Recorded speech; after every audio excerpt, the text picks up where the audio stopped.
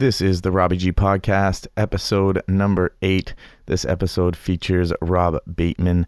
He runs a show on YouTube called Adeptus Psychonautica, and we dive deep into the topics of DMT, ayahuasca, and psychoactive drugs, psychedelics, getting into different alternate states of mind and consciousness, and talking about how it affects your life and how it can change your life in a positive way. So hope you guys enjoyed this episode, and keep tuning in. Yo, this is the Maestro Fresh West. We chilling with Robbie G. The 41 Ortiz, and you already know I'm rocking out with my dude. Yo, what up? It's the Kid Mercules. Hey, yo, this is the one and only R.A. the Rugged Man. This your man's Obi Trice. Yo, this is Double Faction you're listening to. And you're listening to Robbie G. Robbie G. Robbie G. You already know what it is, man. Hello. Hey, Robbie, how you doing? Pretty good yourself? Yeah, good, thanks, mate. Good to get you on. Yeah, dude, nice to meet you. How's it going? It's going good. I'm out in Kelowna, British Columbia, Canada. So. Okay, is that where you're normally at, or is this how you're out on the road at the moment? No, this is where I live right now. Cool. Yeah. Let's see. Start the video. There we go. Awesome. Yeah. Everything sound okay? All the levels are all right? Yeah. I'm just getting them adjusted right now, but looks like we got a good level, good feed. So yeah, how's life where you're living? Yeah, mate. Well, I'm in Switzerland at the moment. Even though I'm from the UK, I live in Switzerland. So yeah, mate, it's pretty scenic at the moment. It's all snow-covered mountains and all that stuff. So it's it's a good time of year. Nice. Yeah, Christmas coming up soon. Exactly, mate. Yeah, kids are going nuts for it. Holiday cheer. And what's the situation like in Switzerland as far as like lockdowns and stuff like that? Are you forced to stay home or? Yeah, it's getting a little more serious. I think whenever all the rest of the world was very locked down, we had it pretty lightly. So it's kind of ramped up a little bit the last couple of months, but still not. Yeah, I can't really complain about it, to be honest. It's not as bad as it is, say, back in England or in some of the other countries around Europe. So I'm not going to bitch about it too much. It sucks, but yeah, I feel you. Hopefully not for too much longer. Yeah, it's one of those things you just got to kind of accept, and when you complain about it every day, that's not a good energy that you want to have. So yeah, exactly. You just gotta accept it starts playing on your mind, just your own sort of kind of awareness of the shittiness of the situation starts getting on. So you have to just it's one of those things you have to kind of pull yourself up by the bootstraps and power through it. So that's kind of where I'm going with it. Just try and keep in mind the things that we've got to be grateful for. And yes, so key having appreciation and be thankful for everything that we have, because there's a lot that we were taking for granted before this. That we didn't. Well, I think that is one thing that's definitely come out of this thing. It gives you an appreciation of, just how amazingly privileged all our modern lives are. Like I just used to take it so much for granted that I can just jump on an aeroplane and go over here and go and do this, and then you sort of realize, this is all like a gift. Yeah. So you really have to kind of like slap yourself up the face and be grateful for what you got. For sure, we live in a interesting time now where we're able to travel around, do so many different things, travel in physical form, and then also travel in our astral forms into various dimensions, and that's something that I'm very excited to talk to you about today. So yeah, I want to get right into it. So for people who don't know, you have a show called the DIY Psychedelic Research, and your own podcast as well. What's the podcast called? I don't actually do a podcast, mate. I think the channel's called Adeptus Psychonautica. Adeptus Psychonautica, and yeah, this was one that I'm just pulling up. This one that you did with Dick Kahn, that I was listening to the other night. That was quite interesting. Yeah, so that one was actually talking about Dick because he's like the DIY psychedelic researcher. Oh, okay, that's why that one's titled that. Yeah, so yeah, it's the Adeptus Psychonautica. Right. Yeah, it's kind of like a pig Latin thing I kind of made up. The rough translation would be someone who is initiated into the school of psychonautics, if there was such a thing. So I kind of think of myself as someone who's on like a learning journey. So I don't consider myself like a master or a guru or anything like that. I'm just someone who is, a student who is dipping into this topic of which there is, this almost like occult topic, because there's no kind of like official schools of this. There's all these like practices all over the world of these shamanic traditions and, these sort of ancient sort of uses of these things. And yeah, that's kind of how I see myself, is just kind of weaving my own way through these different cultures and stuff, and just trying to pick out what's useful and what works for like, an everyday person like me. Yeah, well, it's very applicable. I know what you mean by not having any school out there, because it seems like this is something that should be taught. Psychedelics are now coming a little bit more to the forefront. There was just that article I saw that I think it's in the UK that they're now doing the first clinical studies for DMT to treat, I think it's depression, I think it was, or some sort of mental illness. But yeah, I mean, that was massive to see that. And I'm seeing, breakthroughs even in with mushrooms. Seeing that starting to become more legal and more acceptable in different places. So obviously it's crazy, huh? DMT, ayahuasca, that stuff is still, needs to be able to come to places and be able to be available for everybody. I feel like it's such a crime to humanity that these things are not more easily accessible. Like, to find DMT is like this rabbit hole. Like, you got to dive down and be able to find the right people who know it and can get it, and then source it and find and know that it's good stuff as well, right? Like stuff that's actually going to transport you.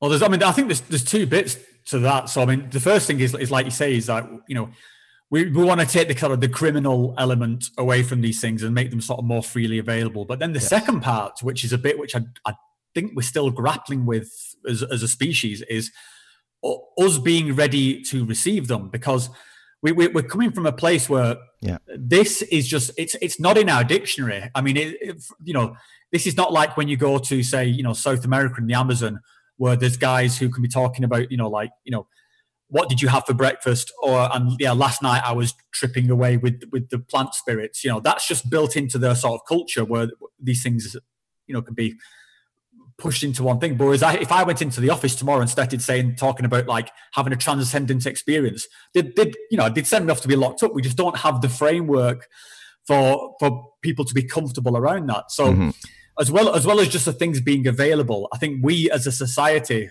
have got to like kind of mature a bit and open our minds, not just on an individual level, but as on a society level. Because when we do incorporate these things, people are going to start having like very strange experiences all over the place. And we need to be able to deal with that without just going, whoa, that guy's gone nuts. Oh, that guy's an idiot. That guy, whoa, he's a nutter. We've got to be able to have a bit more compassion and sort of like, wow, he's going through something. He's going through a problem. Let's try and guide him through it so that he doesn't feel, they don't feel isolated or withdrawn or start getting delusions of grandeur and stuff like that. So yeah, I think there's a real potential for positive shift at the moment, but there's also a massive potential for us getting this completely wrong and ending up back in some kind of like 1960s prohibition sort of stuff. So yeah, interesting time. That's you make an excellent point there. Yeah, psychedelics are one of those things that when you do them, the stories that you come back with when you say them to people who have never experienced it, it's like you're talking another language. They're like, what? Huh? That makes makes no sense to them. And like you said, you can't walk into a regular workplace and just be like, hey, I was talking to this entity last night and it gave me all this information. They're like, what are you talking about? Like, huh? Exactly. And that could be the most like profound moments of your life. Like again, if I use like the office as like a scenario, if I went into the office like tomorrow and someone said to me, what did you do at the weekend? And I said, oh, my wife had a baby. He'd be like, oh, good on you, pats on the back, well done, because everybody understands that scenario. I can even go into the office and say, what did you do at the weekend? They say, I got completely smashed. I got blind drunk with my best friends. And they go, oh, well done, pats on the back. But if I went in and said, look, guys, something happened to me that just shook me to my core, and I'm really like, I'm going to have to reevaluate what I think about my existence. Then again, everyone would just start freaking out. Like, yeah, I had a communication with the divine, like whatever the highest power is that I was talking to it last night. Yeah, you're just instantly in basket case territory. And so we're really gonna have to develop that. And I think part of that is just like conversations like this, that, you know, if we can normalize that conversation, then it stops becoming sort of, you know, something taboo and something wacky, and people will start, I don't know, it'll just work its way into the sort of the everyday vocabulary thing. So I think stuff like this is always I love having these opportunities just to talk about it to like another human being. Same. I agree. I'm totally with that too. So, and I remember when I was younger, and this thought is coming to me specifically right now, when I was in grade school. This must have been maybe grade 7 or 8. There was this kid in school, and he was so different from everyone else. Everyone used to make fun of him and stuff, and like say, hey, you're a loser, this and that. And I remember befriending him, and like, you know, we started hanging out. We were both like kind of weird individuals, and he kept telling me these stories about how he would have entities come to him like late at night, and female entities, and enter his body, and he would have like this astral projection sex with them, and it was like incredible. And I'm just like, what are you talking about, dude? Like, this was grade 6, 7, 8, something like that. Like, we were so young, and I'm just like, this, it made no sense to me. I remember being so confused. And then now progressively, as I've come to learn more about psychedelics, and I had my first breakthrough this year on DMT that was just magical. You know, now I had an entity enter me and start talking through me, and I felt what that was like. And then now I can understand what I didn't have a female enter me and have that sexual experience, but I still had something come inside me and then talk through me. And that was, you know, that just made me realize, like, holy, that story that kid was telling me years ago, like that was real. Like, that was something that was really happening. And I just had no way to understand it, no language, like you said, to really comprehend what he was talking about. Yeah, I mean, just that whole idea of an altered state, it's just not there. We don't, you know, we're brought up in this thing of like, in this paradigm of this is it, this is you, and this is reality, and just get on with it. And then as soon as you have one of the experiences, particularly when you have like what you just, you know, DMT sort of breakthrough experience, then this just all just falls away. And even, you know, just the fact that there is another mode of existence just behind the curtain, it's, I mean, you cannot help but have it completely change your idea of other people, of compassion, of, you know, your existence on the planet, of what the planet is, what the universe is, because it just falls away in a way that it couldn't have done 5 minutes earlier. And and you know, when you talk about your friend at grade school, it's funny because a lot of the people who go down this shamanic route started at a very young age. They do have these kind of experiences, what we would describe as like a psychedelic experience of you know, someone who just seems to be able to access these kind of more altered states. And typically they in other cultures are going down this kind of shamanic path. Like a lot of the guys I talked to in South America started at a very early age, sort of like, you know, it's like 12, 13 years old. And they were just kind of, they felt this pull to this shamanic path. And again, there you've got this culture around it. So at that point, they just start, you know, dieting different plants, and you're going on all these different journeys and stuff like that. Whereas in our culture, it's like, oh yeah, that's the weird kid. We don't know what to do with them. Totally. He was so ostracized and so shunned by everybody. And he was probably the most connected in the spiritual realm out of anyone that I ever met, you know what I mean? Like he already had it without having to use the tools like we do, you know, using psychedelics to connect. He connected just naturally, and that's mind-boggling to me. And since having that breakthrough this year, it's happened to me where I feel like I've connected without any use of psychedelics. And this has happened in the waking state and also in the dream state where I'm dreaming, and all of a sudden I just get smashed with this wave, like I just got a huge DMT hit, and then everything in the dream world turns into, geometric patterns and shapes, and like somebody touched me on the forehead once and knocked me on my back and sent me down this wormhole. Like it's like once you've opened up the door, I feel like exactly. It's the door's open now, and anytime you can have some sort of communication with that other realm, those other realms. Yeah. Well, I always think it's kind of like, it's the dam breaks or you pop the cork, and once you pop that cork, it's like you shake the bottle of champagne, you pop the cork, that's done. Then that's it's not going back into the bottle. So it's I mean it's a very common thing for people to say that on different degrees. So one thing is that once you've had one of these breakthrough experiences, then on following psychedelic sort of sessions, you'll only need a much smaller amount to get there. And then the sort of scenario what you described is where you don't even need to necessarily be on anything, and suddenly you just like, whoa, slip back into that space. And it could be you hear a certain sound or a piece of music or something that just connects you back to that thing. And some people can also find that incredibly destabilizing, because you do an event like say like an ayahuasca ceremony or DMT session or something, and then it could be 6 months later and you think this is now, you think it's in your past, and something happens, you're like, whoa, and you're straight back into all that geometry and stuff. And again, I think this is why we need to have these conversations about these things, because that is something to be aware of.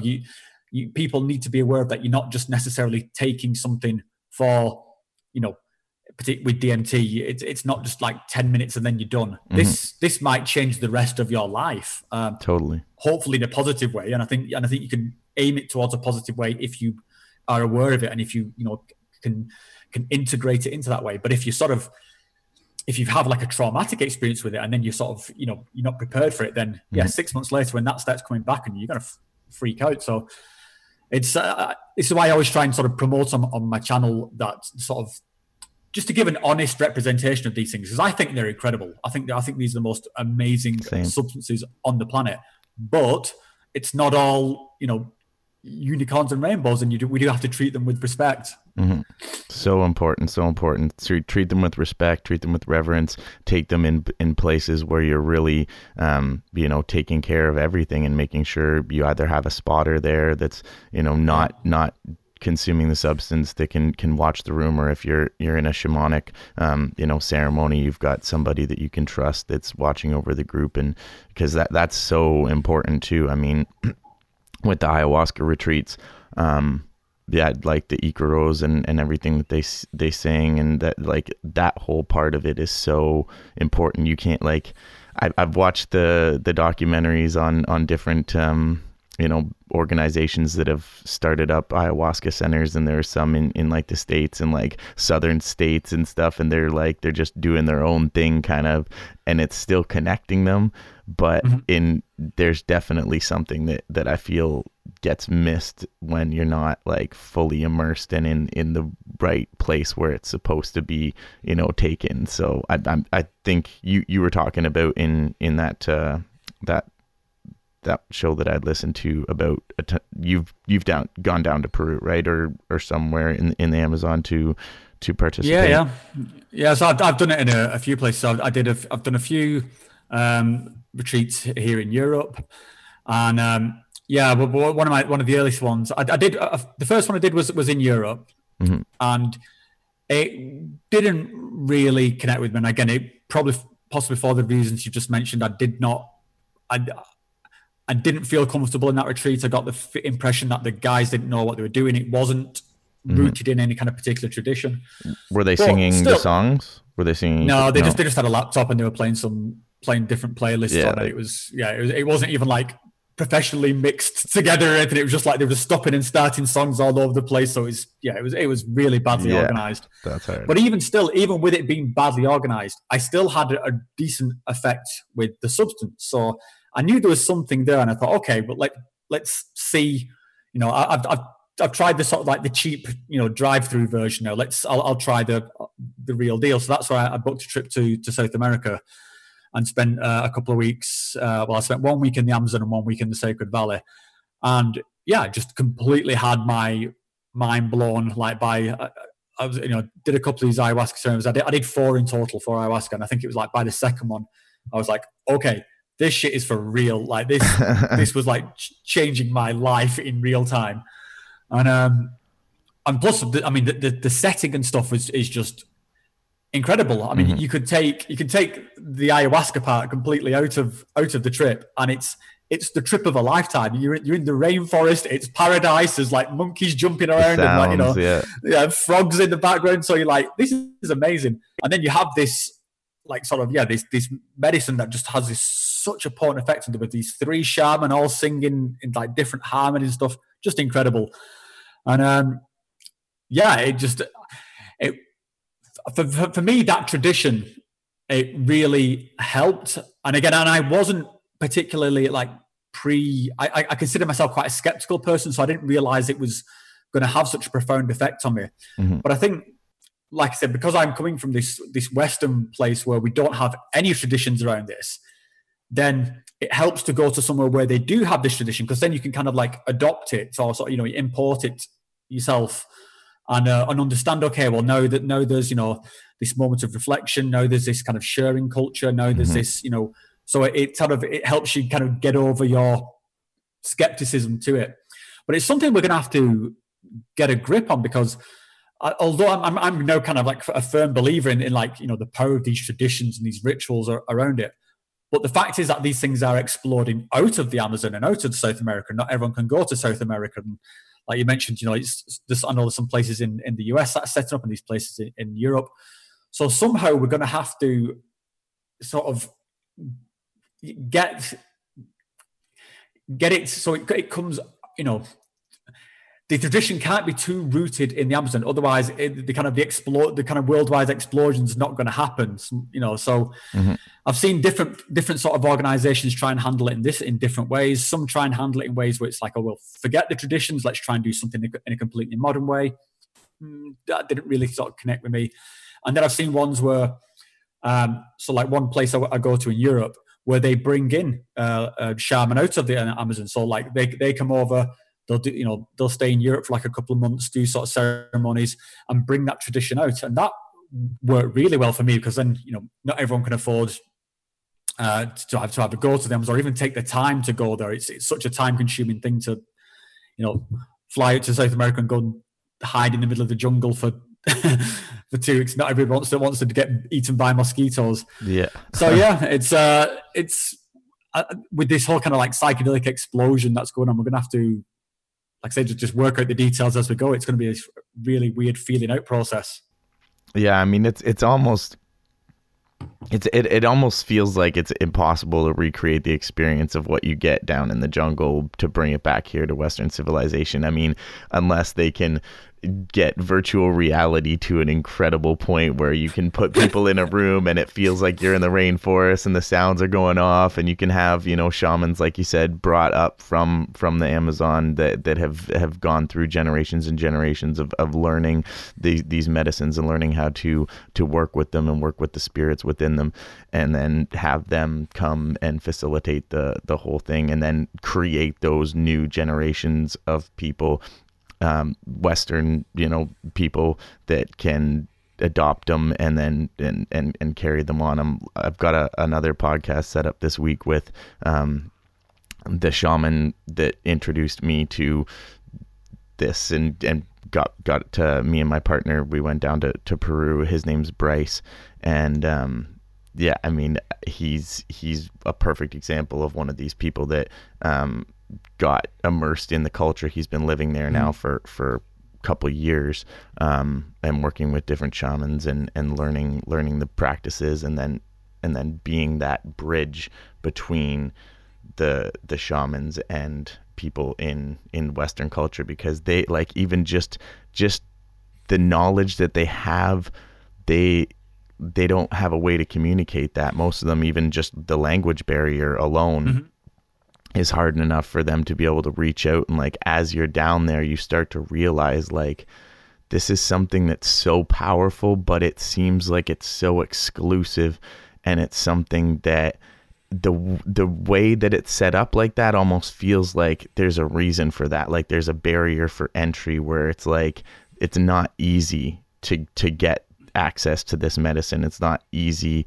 And part of me is upset at that. I feel like it should be more readily available, but then another part of me feels like there's some sort of like real reason, like a spiritual reason why this is a difficult journey, why there's so many steps that you have to take, why there's a sacrifice that you have to make, just going down even to the jungle and, like you said, getting eaten alive by mosquitoes and dealing with, walking through 2 feet of mud to get to the tent or the place that you're going to be staying. Like there's so much, even just like the cleanliness, like the bathrooms, stuff like that. There's no amenities out there, any of those types of things. So it's something that you have to have a certain amount of willingness to explore and willingness to jump outside of your comfort zone and try something new. And I feel like there's a part of me feels like there's a reason for that. Like that maybe Mother Ayahuasca, she doesn't want it to be easy. You know what I mean? She doesn't. I think a part of it is just there's that sort of like artisan sort of aspect to it. But you talk about your friend, was it Bryce? I think you said was who you go down there and you sort of you put the work in, and you're learning this craft. And I think that is something that we don't necessarily put the same value in. We should do. Well, all we see is that there's a substance. There's a substance, and you take a substance, and hey, I can go and buy the ingredients for this substance on the internet, so therefore I can make this substance, and that's all there is to it. Yeah. And I don't think that's all there is to it at all. No. I think this is the substance is one part of this kind of basically an event.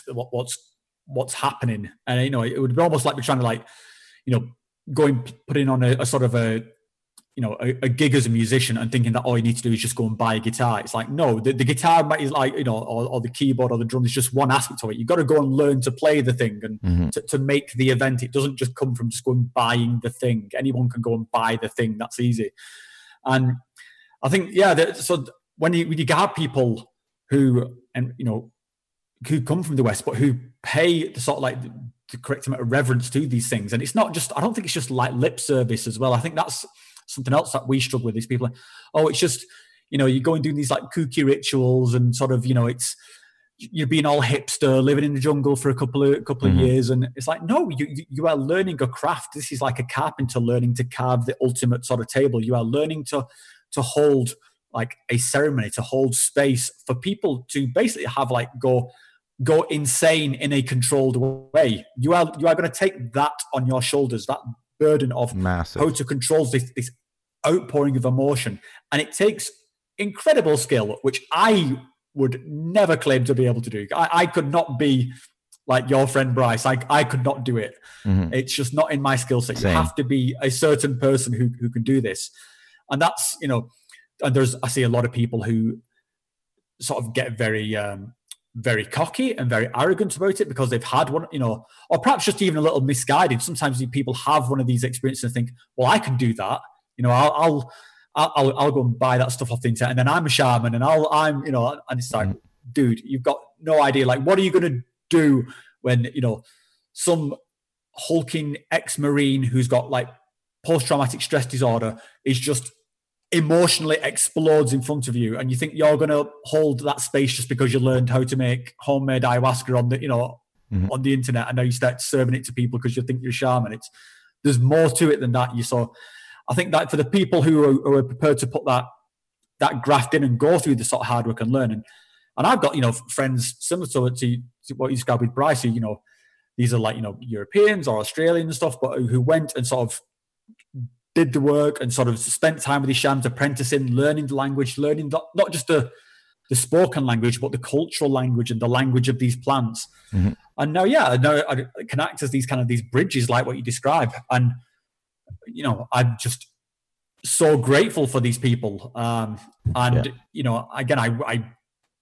I'm not one of them. I think all I can do is like report on these experiences, but I would never want to be like that person who's responsible for someone else. You have to be like some kind of angel, right? to do Yeah, that. no, they're special healing beings, right? And I'm sure when they have their first experience, Mother Ayahuasca kind of just says like, you are one of my soldiers now, and you're marked. You're going to be spreading this. And I'm sure there's a lot of joy that comes with that, because you're literally like every night you're exploring like different worlds and having I'm so excited to have this conversation with him, because even before when we went down there, he was just starting to kind of get his feet wet with like trying different dietas and like different plants and being able to communicate and be like, oh, this, like, recognize the entity that matches with that plant, and when they show up in the room and be like, oh, that's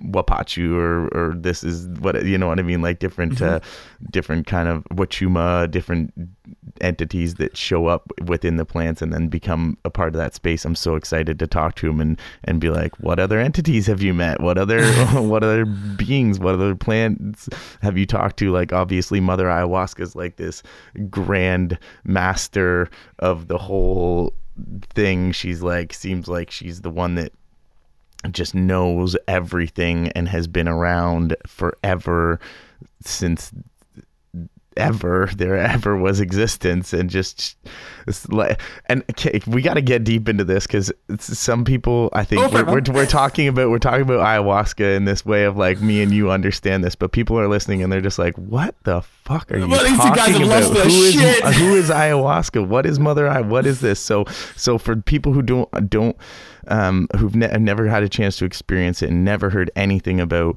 what ayahuasca is, if you can break it down for them a little bit, just like what the two compounds are and how they came together to create this magical tea, this brewed drink, so that people can meet this entity, if you can share. Yeah, sure. I mean, I'll just quick the rough version. Yes, I know, not the expert version. No scientist or cultural historian on it, but yeah. So basically, ayahuasca is a kind of brew that they make in the Amazon from these two plants, one being a vine called ayahuasca and the other one being a chacruna plant. And these plants, taken in sort of if you take chacruna in isolation, it contains this substance called DMT, and it will do absolutely nothing. So DMT is like the most powerful psychedelic substance possibly on the planet. But if you just have it on its own, it doesn't do anything. It has to be activated first, or by take this substance called an MAOI inhibitor, which is in this ayahuasca vine.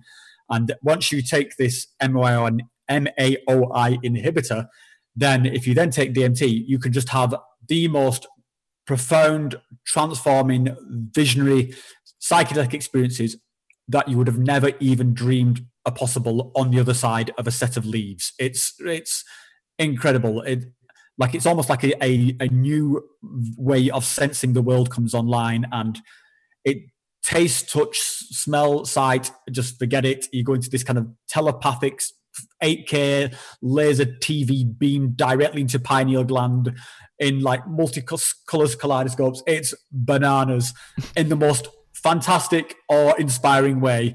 And it changes you. It cannot not change you. It's just incredible. But a part of the sort of the flip side to it is it can also be an incredibly challenging experience, because it can also,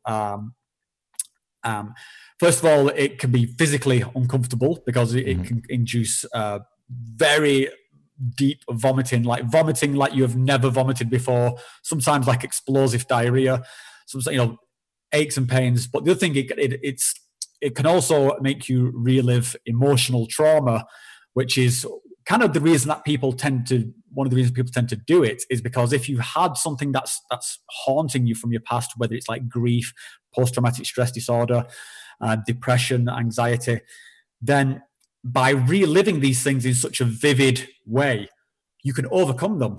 And sort of, whatever it was that was kind of troubling you, you go through those deep waters and then you come out the other side.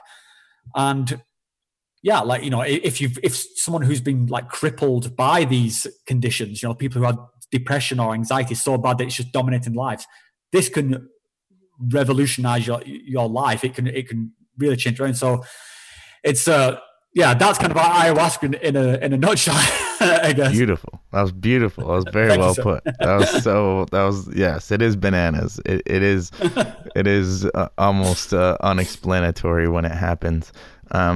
For you, if you can, or if you're willing to share any of your personal kind of experiences with it when you went and Sure. and had the ayahuasca. I mean, obviously she kind of cradles you like a baby and just kind of like takes you through your life and puts up images of things that have happened, almost like this psychedelic movie screen where all the scenes are happening simultaneously and you can understand and interpret them. And the one thing that I found that was incredible was how she places you in the situation and then allows you to live and experience the whole situation, not just from your own eyes, but from the eyes of the people that the situation has affected. So if it was your mother, your father, your brother, or anything like that, like you see and relive the whole experience as yourself, and then you relive and experience it as them as well.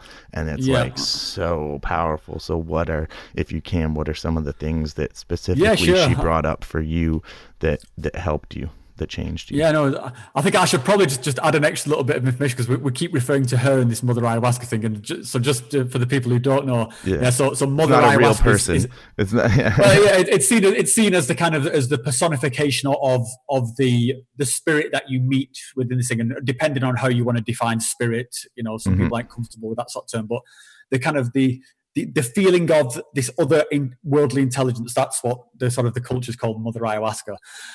So in terms of my own experiences and sort of what got me down there was that, I was one of these people who had this kind of this crippling anxiety.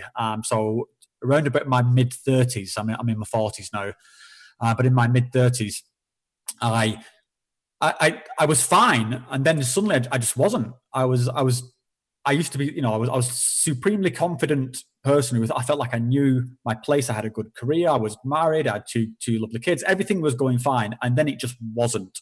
And I suddenly had just crippling anxiety. And I was started having panic attacks for no reason. I didn't know what was happening. I was just sort of just almost like typical midlife crisis thing. It was just came out of nowhere.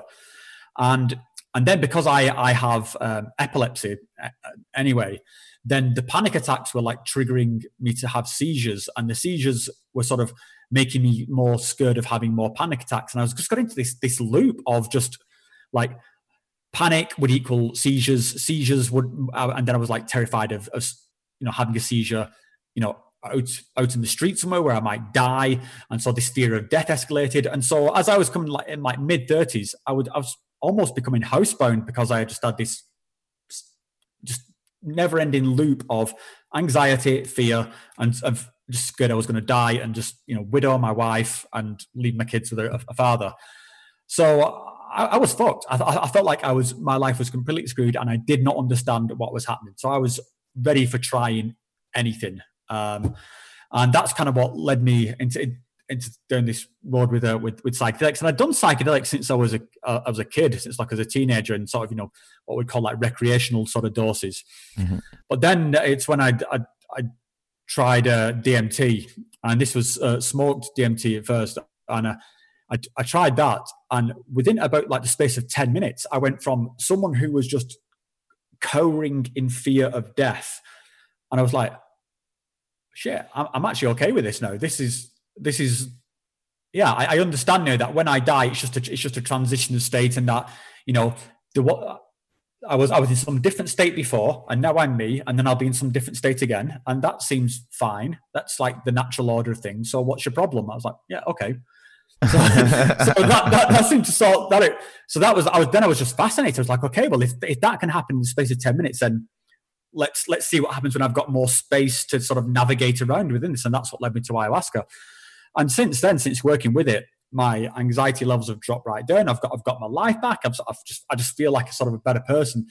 But what one of the experiences that I had that drove all that was, I was in the jungle, and again, just just absolutely colliding with all this stuff because I was so skeptical. I was so like, cut and dried atheist, don't believe any of this bullshit. But yeah, I was just colliding with it, and these experiences were happening, and you have to sort of put it together. And I had this one experience where, I've kind of referred to it as like my spiritual experience, even though I wasn't comfortable with that word of spirituality at all at the time. But yeah, I kind of had this experience of just being sort of overcome by the medicine. Like I sat there, I drank the ayahuasca and sat on my mat, and then all this kind of Shipibo imagery, Shipibo being the sort of one of the tribes in the Amazon, who have this very distinctive sort of tribal imagery, started pouring out of every like possible crevice into reality. And Sorry. I have my phone on airplane mode, and somehow somebody was still able to call me. Yeah, Don't know how mate. that's possible. Continue. Yeah, so all this kind of imagery just starts pouring through and just kind of encapsulated my face and just was like pouring in through like my eyes and mouth and everything. And that's quite a traumatic experience. It was almost this feeling of me being just forced out of me. There was nothing left of me. And I was throwing up, and I was just throwing up from the depths of my soul. And like I said, this could be a very difficult experience. And I was like begging it to stop.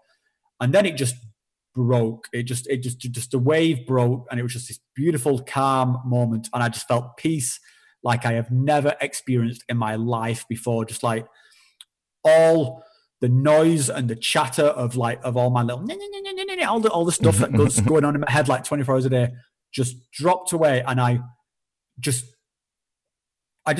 saw myself and my sort of my life in like perfect clarity. And then I kind of looked up, and I was looking like directly at me. Like I was having an out of body experience looking at me, but I was also that person looking back at me. Like both of these were me, and I was seeing from both perspectives at the same time. Like so crazy. And I just like had this dialogue with myself, like saying, just dude, just I love you, man, but just calm down and just look after yourself. And I'm like,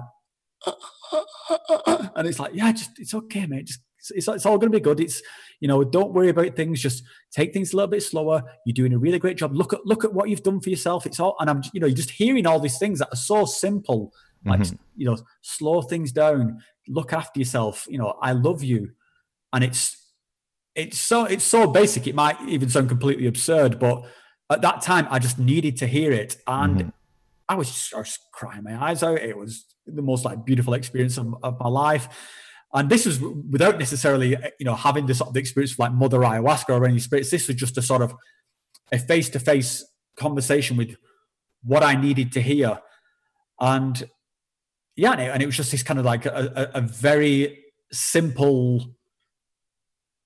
I don't know. Yeah, it's almost like it almost sounds mundane. This kind of this peace and quiet, but it's when you realize how much kind of bullshit that we've built up in our lives, of all this day-to-day sort of nonsense and all this kind of bravado and persona that we put around ourselves, just to have that all stripped away and just to see yourself for who you are it's incredible.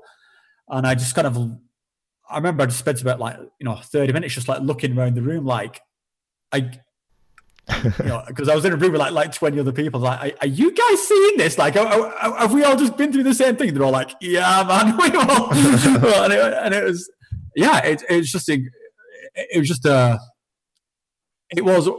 even though it was one of the most difficult experiences of my life, it was one of the most profound experiences of my life. I will never forget it. And I mean, just reciting it, I kind of feel it sort of like welling up inside me. It's, right. It's a gift. It's an absolute gift. So yeah, I think that, I mean, I've got like a bazillion other stories like that, but that's the one that sort of stays with me because it was just so simple. I mean, there's definitely, you can have very far out things, very like cosmic and sci-fi and whirring around the galaxy, but I always find that the simplest lessons are the ones that sort of mean the most in the end. The ones that are, just very, not necessarily got all those kind of psychedelic fireworks, but have got this kind of like emotional resonance. So yeah, I think that was one that sticks out for me. That was beautiful. That was beautiful. I was getting tears in my eyes when you're saying that stuff. Just I feel it. I know that feeling, and just that the simplest one, when you just tell yourself I love you. It's something that we don't say to ourselves enough, and we say it to other people, and you know, there's self-love that is lacking in our society tremendously, and an inability to appreciate ourselves for what we are and what the gifts that we have, because we're constantly comparing ourselves with others. We're constantly confronted with these images of what to be, and these expectations that are put on us by other people, our parents or partners, business associates, anything like that. We can never really truly just be happy with who we are and thankful for who we are, and then just unconditionally love ourselves, because we're always constantly picking ourselves apart almost every time we look in the mirror, like, oh, you don't like this about yourself, you don't like that about yourself. And it's so important to just remember that we have to love ourselves, and every time we look in the mirror, we have that chance to have that out of body experience where you are looking at yourself. And this is something that's new. Like, the only time people used to look in reflections of water, or like, to be able to see themselves, we have mirrors around us constantly, and we have that opportunity to look at ourselves and say, hey, you, that person that I'm looking at, you're beautiful, you're amazing, I love you, I love myself, and really let that energy come pouring out of you, and open yourself up to it. It's like, it's so essential. So yeah, that's awesome that you were able to feel that, and yeah, I mean, it's hard to go through. You got to go through that purge and well, that's it. Yeah, the discomfort, but it's worth it.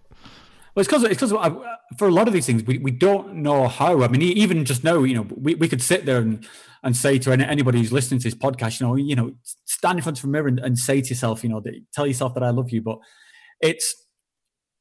there's something, it's not just like going through the motion or going through the words. Like, I didn't know how. I didn't know how to do those things. And even, there's a meaning behind this story that I'm telling. There is a meaning to it, which means something personal to me. So the words don't even fully accurately convey it. Mm-hmm. But I didn't know how to let go. I didn't know how to relax. I was so tense. I that's another thing that came to me in that ceremony. I didn't realize how tense my shoulders always are. I'm always in like attack mode, always trying to, and just.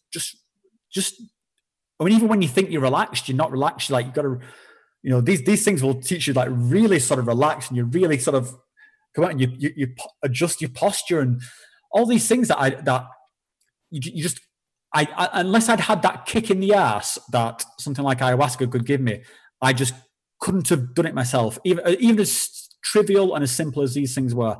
And that's the sort of the power that I think of these substances. It really is. It's not going to do the hard work for you, but it really can just give you that sort of like that kick in the ass. It's like, well, dude, okay, here's what it's like. Here's what you were like without all your bullshit. And that's just all it is. That's the magic. It's you minus bullshit. and then you can then once you see it, you can think, okay, well, that's where I remember now. That's where I want to be. So I'm going to try and get myself back there. So do you know what? I'm next time I see that weird kid at school, I'm not going to be an arsehole. And, next time, I see my kids, I'm going to make more of an effort just, because these kids are precious to me. And I realize that my time with them is limited. And, I'm going to sort of try and smile to people in the street, because I realize, this smile could make the day. And it allows you to sort of come down just from all this kind of nonsense that gets built up. And, yeah, I mean, I'd say just a magical experience. And I think it could just change things for, in incredibly positive ways. Yeah, but it's so I don't know. I love it. I love it. I can see everything that you're speaking is 100% on point. Like, it's so important. Yes, smile when you're walking the streets. It's so crucial. Spread that positive energy. You can make somebody's day simply just by doing that.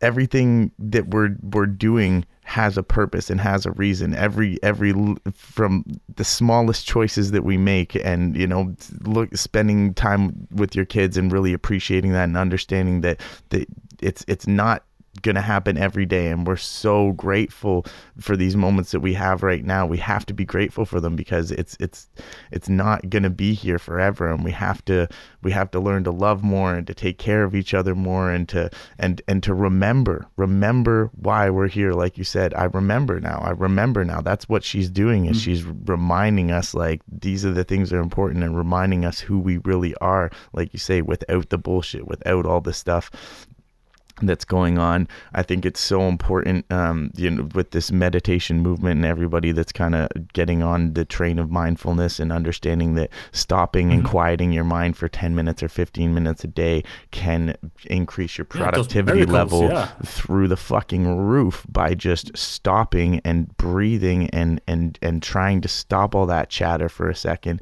and really connecting with, like, the source and the real root of why we're here. Like, this life isn't just pop in and pop out, like, no purpose to it. There's so many signs all the time from interactions that we have with people and things that we do in our life that prove to us and show to us that, like, there is some sort of grand design. There's some sort of these synchronicity, these moments where, like, you're thinking something and then all of a sudden it happens, or you're thinking of somebody and they call you. All these kinds of things that point to this sort of underlying meaning and purpose that everything has. And when we really connect to it and open ourselves up to it, you start to open your eyes to it and open your mind to it, and realizing, like, oh my God, there is so much potential, so much beauty, so much connectedness. Like, we are connected to every single being and person on this planet.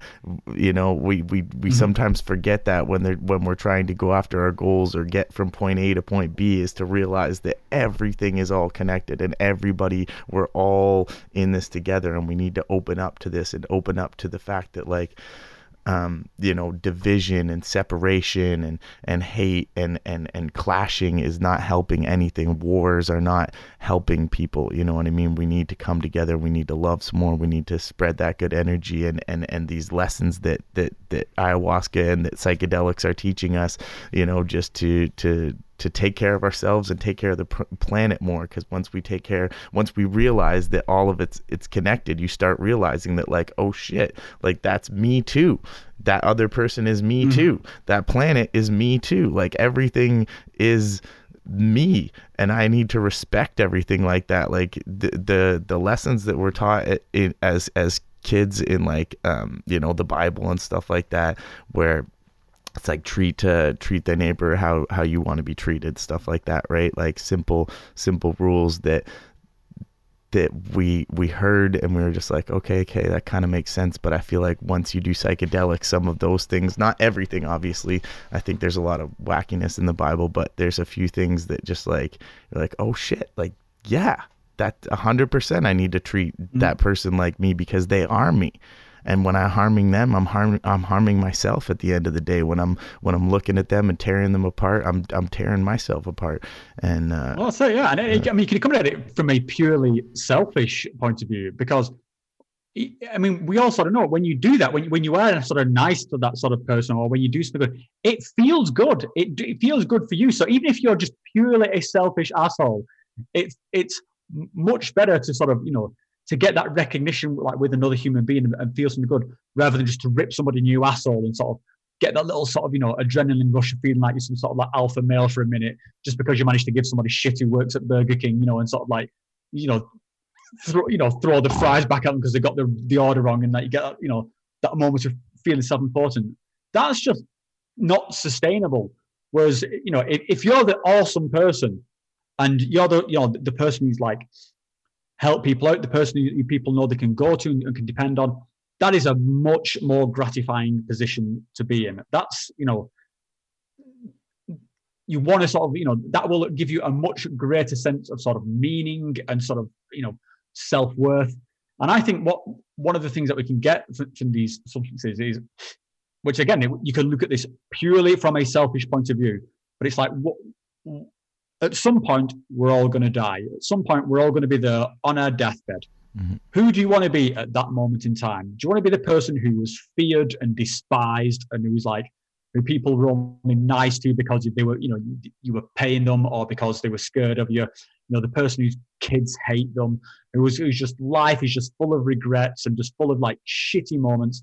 Is that, as life slips away from you on your deathbed, just, what does that person's face look like? Do you want that to be you? Or do you want to be the person surrounded by, the people who loved, who sort of, who you did right by, just knowing that there's like, good vibes and good wishes and like people wishing you on to the next, the next part of your journey, all that goodwill coming towards you. Which one of those two people do you want to be? Like, again, purely from a selfish point of view, I choose the second one. Mm-hmm. So it's, I think it kind of, it speaks for itself. And I think when you have these experiences, you cannot help but identify more with that sort of second thing and that second person.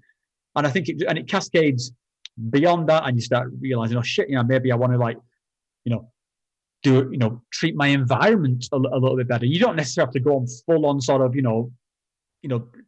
tree hugging sort of, whatever, but still you start to sort of realize like, oh, well, maybe I shouldn't do this, maybe I shouldn't do that, maybe I should look after things. Maybe even my own environment of the apartment, maybe I want to make this a little bit nicer. Maybe I want to, maybe I don't want to just sit and play, video games for 10 hours a day. Maybe I can do something a bit more productive and maybe just play video games for 2 hours a day, maybe something. Mm-hmm. So you can, it all just seems to, I think if you harness it correctly, just goes into place to sort of shaping you into a more sort of positive human being.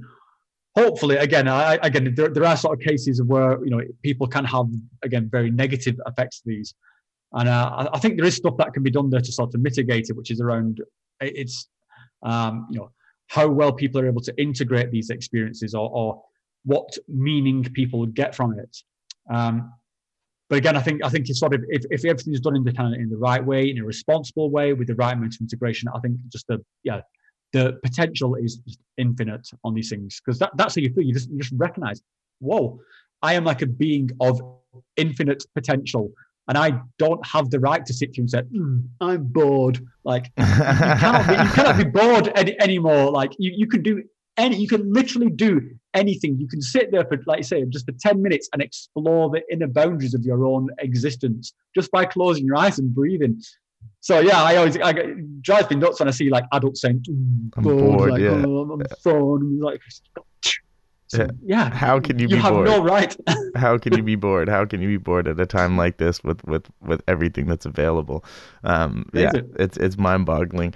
You were talking a little bit about getting prepared for the time when you pass on into the next realm, like, and looking back on your life and saying, hey, this is the good that I've done, this is the bad that I've done, where do I want to lie?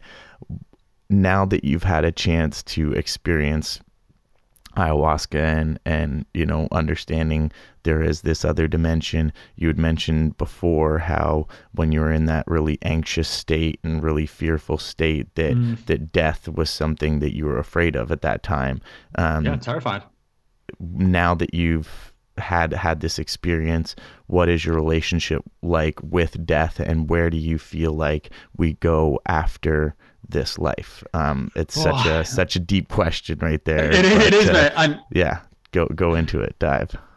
Okay, so this is a tricky one, because I like I said, I still do come at things from this kind of like trying like quite skeptical sort of rational background, and I don't like sort of planting too much of a flag somewhere, because I think the absolute bottom line is we don't know, and I think there's a lot of humility in that statement. I don't have a lot of time for the kind of the guru types who say that they absolutely know what's that's what's coming next, or how or what enlightenment is, or any of this crap. I'm just kind of I have no idea. So, okay. But still, the fact is I have had some experiences which I cannot unexperience. So in terms of the things around death, yeah. So the experience as it was shown to me was that there is some kind of like, I don't know what you could call it, like this kind of universal consciousness, or some kind of like that. There's some kind of primary stream of consciousness from which we all come, and that was before I was there as an individual. I was part of this thing, and now I am me as a fractured sort of instance of this thing. And then when I die, I'm going to return to this thing. I'm saying this is just exactly as it was explained to me, as clear as day, probably clearer than what I'm explaining it now. So I had one of these experiences, and it just said to me, listen, don't worry about it.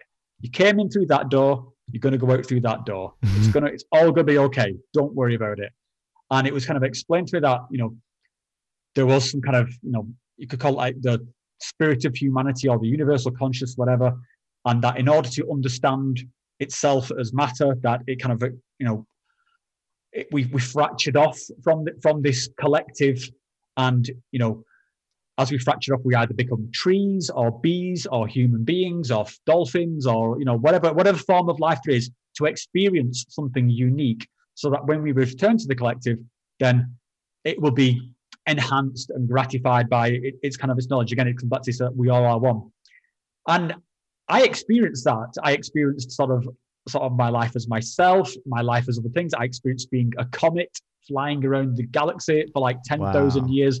I experienced all this, and I just came back and I was like, holy shit, like what do I do with this? Because like 10 minutes ago I was an atheist and I just thought the lights went off, and now I've got all this stuff going around in my head which I cannot unexperience. So what do I do with that? And so the kind of, I think the only honest answer I can give to that is, well, for all I know, this could be the absolute truth of existence, or this could be drugs acting on my brain. And I'm fine with either of those things. This could be maybe a portal opened up in my brain to another dimension and there's aliens. I don't care. I honestly don't care. So the only thing I can know, which I think I can know like for a fact and do something real with it, is that I can take these experiences and do something and make a positive change to this experience. This I know is happening. I know this is happening to me right now. Mm-hmm. And I believe that this existence has a finite end. I believe that at some point where I'm not going to be this anymore, I'm going to die. So it's my job to get the best out of this experience. That this is my role. Whether all that stuff I've just said is complete bullshit or not, it is my sort of like responsibility to make the best of this existence, even if the lights go out as soon as I die. Mm-hmm. And so that's what I'm going to do. I'm going to take these experiences that I have, these transcendent experiences, and I'm going to make positive changes. And if I can't get something positive out of it, like if I'm having one of these transcendent experiences, and then I just sit there going, staring at a wall, saying that, I am the Lizard King or something like that. That's a waste of time. That doesn't serve any purpose. I've got to get something valuable from it. I've got to enhance my connections, with like human connections with people like you. I've got to, get rid of some of this trauma, some of these burdens that I've been carrying. I've got to progress some way. And it doesn't have to happen overnight. I've just got to be taking little steps forward and just keep going in that positive direction. Because like I said, now that I've seen like that highest ideal of myself, I know what I look like now without all the bullshit. So I've not got any excuses anymore. I've seen it.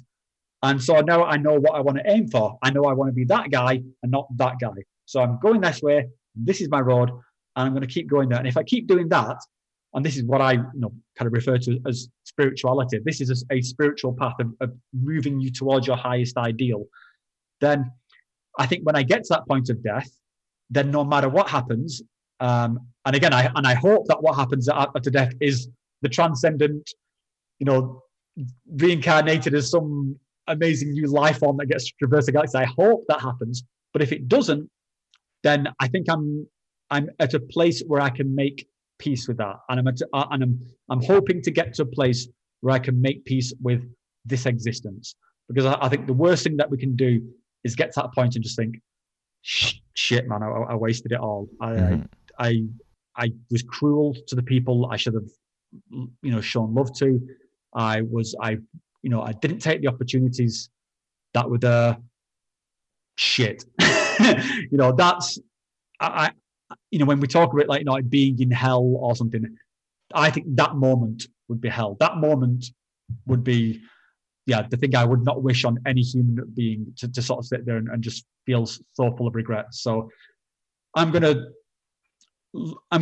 live my life, my human life, in kind of like humility of not knowing what's coming beyond. I'm not gonna pretend I know what comes. I'm not gonna pretend that like I've been given some sort of divine knowledge that makes me better than anyone else. I'm just gonna try and just make myself into the best version of me that I can be, and then that'll hopefully sort of whatever the next transition is, that will make that easier, I think. 100%. And in doing so, you're going to inspire other people to do the same thing, right? You're going to inspire people to do exactly as you're living and living your true self and being you and trying to be a better person. That's like that's so beautiful. Like that's why that's part of the reason why I feel like we're here, is to try and improve. And like you said, in that like this collect, people talk about this thing called the collective consciousness that we're all connected to. And that was perfect, like what you're saying. It literally breaks off fragments of itself so that it can become an individual, it can become a this or a that, experience itself, and then come back into the collective and share that collective experience. And in such a fundamental way, that is literally what life is like on earth right now. That is what an ayahuasca ceremony is like. You experience something, you go and do this thing, and then you come back and have this sharing and this group session where you share what happened with you, they share what happened with them, and everybody has this kind of growing understanding and connection. And again, bringing back to what you're saying before of like not feeling like you're alone in this, you're not, we're not alone in this. And to anyone that's listening, like, you're not alone in this psychonaut experience trying to travel and figure things out. There are people out there that are trying to dive just as deep as you down that rabbit hole and figure out what is going on here, and understanding there's more to this existence than what meets the eye. As we've said, there's something going on here that's way beyond what we can even comprehend, and it's so important for us to connect with people and talk and have these conversations so that we can share the fact that this is something that that happens, that can change lives. You've obviously had amazing, results from what it's done for you. It's fucking shining out of you, brother. Like it's glowing out of you. Like I can see that. Like, yeah, your shoulders are relaxed. You are comfortable with who you are. You're happy and you're comfortable in your skin. And it's like that's. It's I didn't meet you prior, but I can just see from what I'm seeing now that you seem very happy with where you're at. And I feel like probably doing DMT and having those ayahuasca experiences has been a big reason for that, right?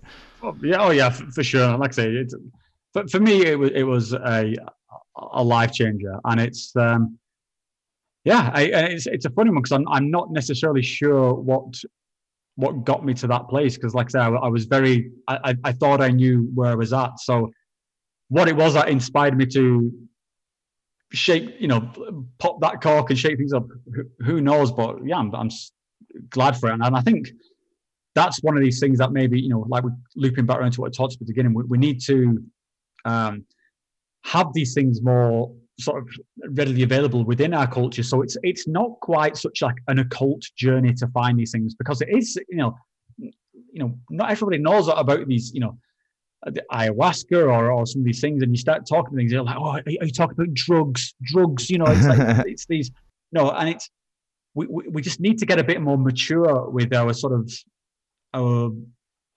vocabulary around these things, just so that it's not such a weird fringe thing, and I think it's getting there, and like you mentioned at the beginning, there's all these university studies going on, and certain academics are talking about these things now, so it's creeping into the mainstream, and I think I only think that's an amazingly positive thing, and I'm really sort of excited to see what sort of happens as these things do come out, because I think that the advantage that we have now in this day and age is stuff like this. You know, the technology that we have is incredible at the moment, and so the ability to get information out about these things, you know, about the sort of the things, you know, the benefits of them, but also the things that you can do to, you know, make for a better experience. And, you know, we're a good places to do this, and, you know, sometimes there are bad places to do this, and what's a good setting.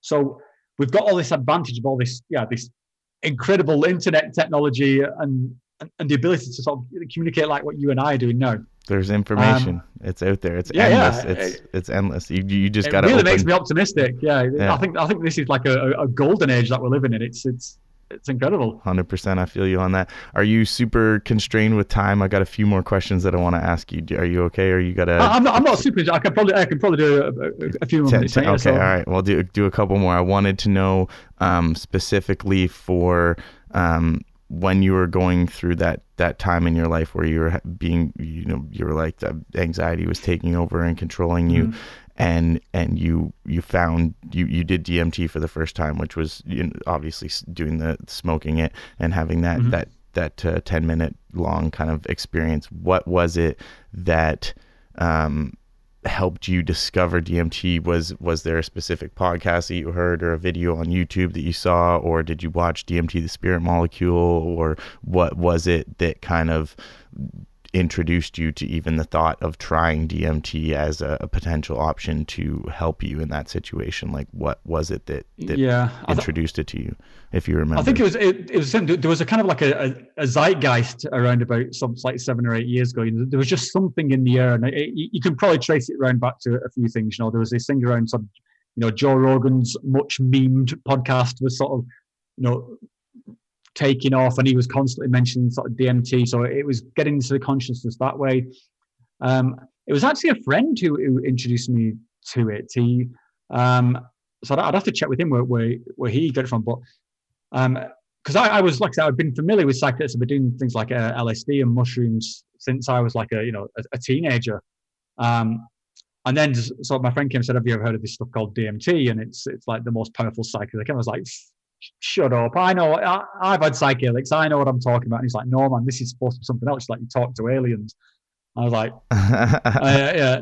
So then, you know, we started like looking into it. And again, this was at the time when Joe Rogan was really hitting his stride. So there was bits were out there, and yeah, I think it was just one of those kind of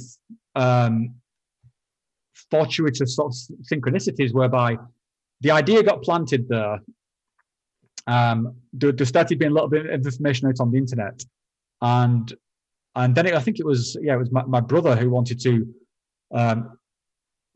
I was going back to England to visit him, and he wanted to get hold of him because we were going to spend some time together. So it was kind of all these things that all just collided, and yeah, so it kind of, you know, people say these things find you. It kind of did. It really just all these events just lined up, and then there I was.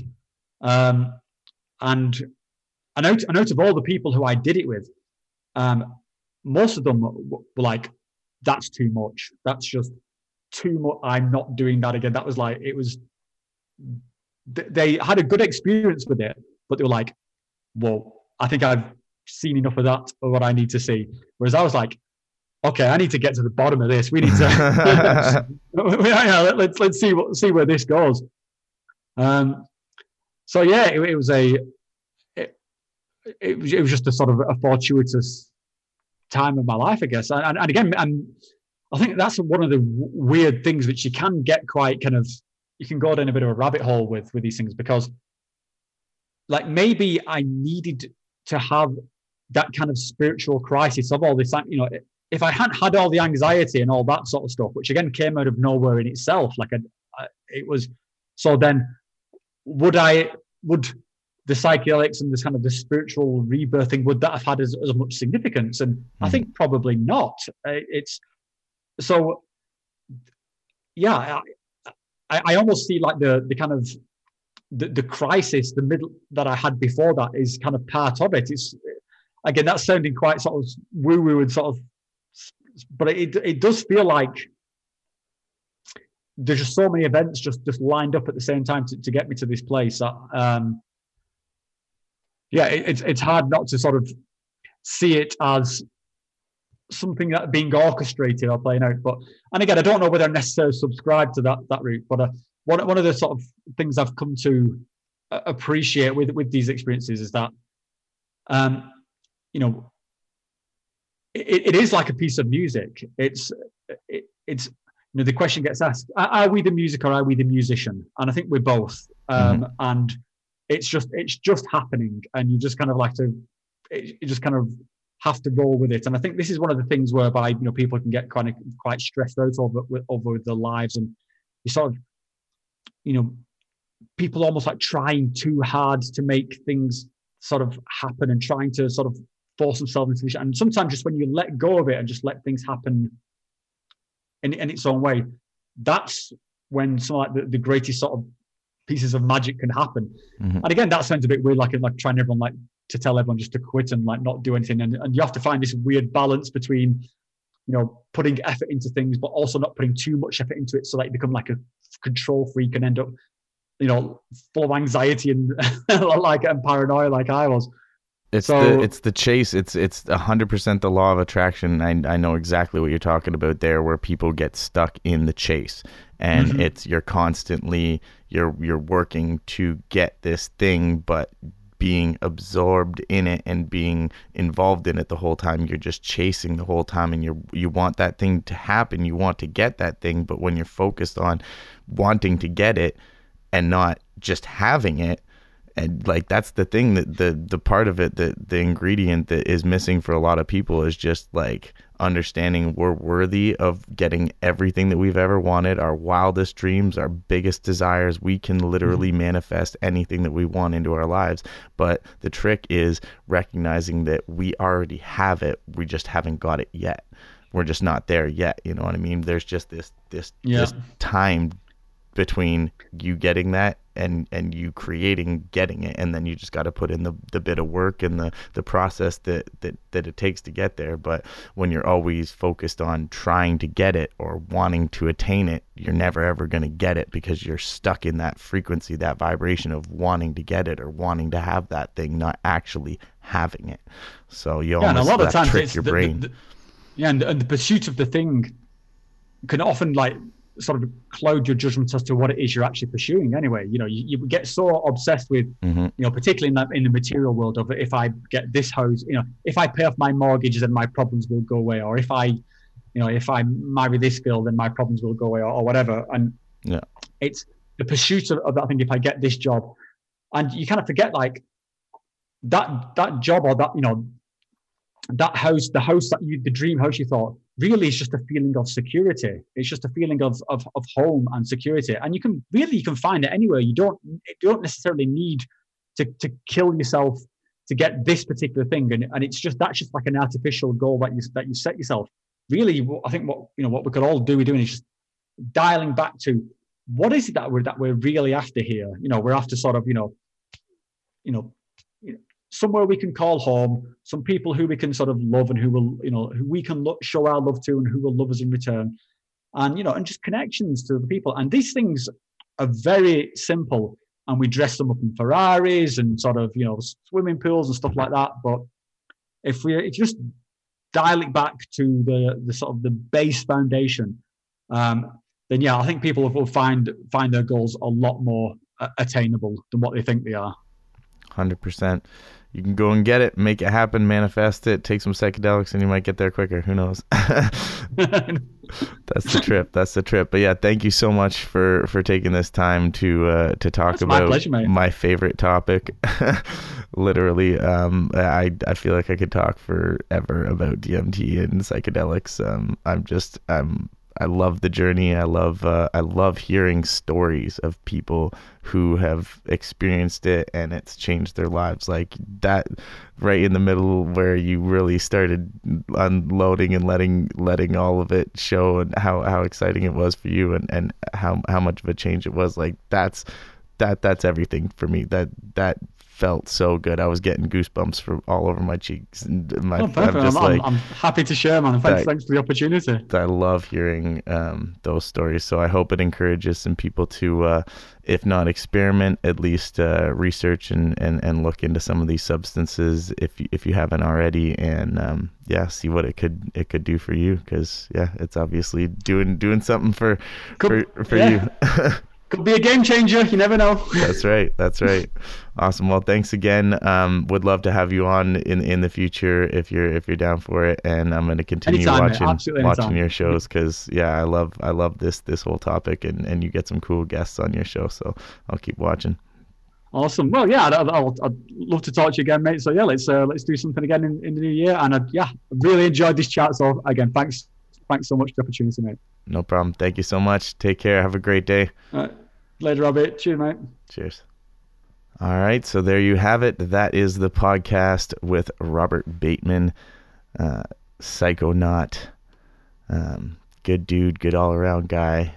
I hope you enjoyed that. I hope that really gave you some insight on ayahuasca and DMT and psychedelics in general. Thanks so much for listening. Check out the next episodes. Peace.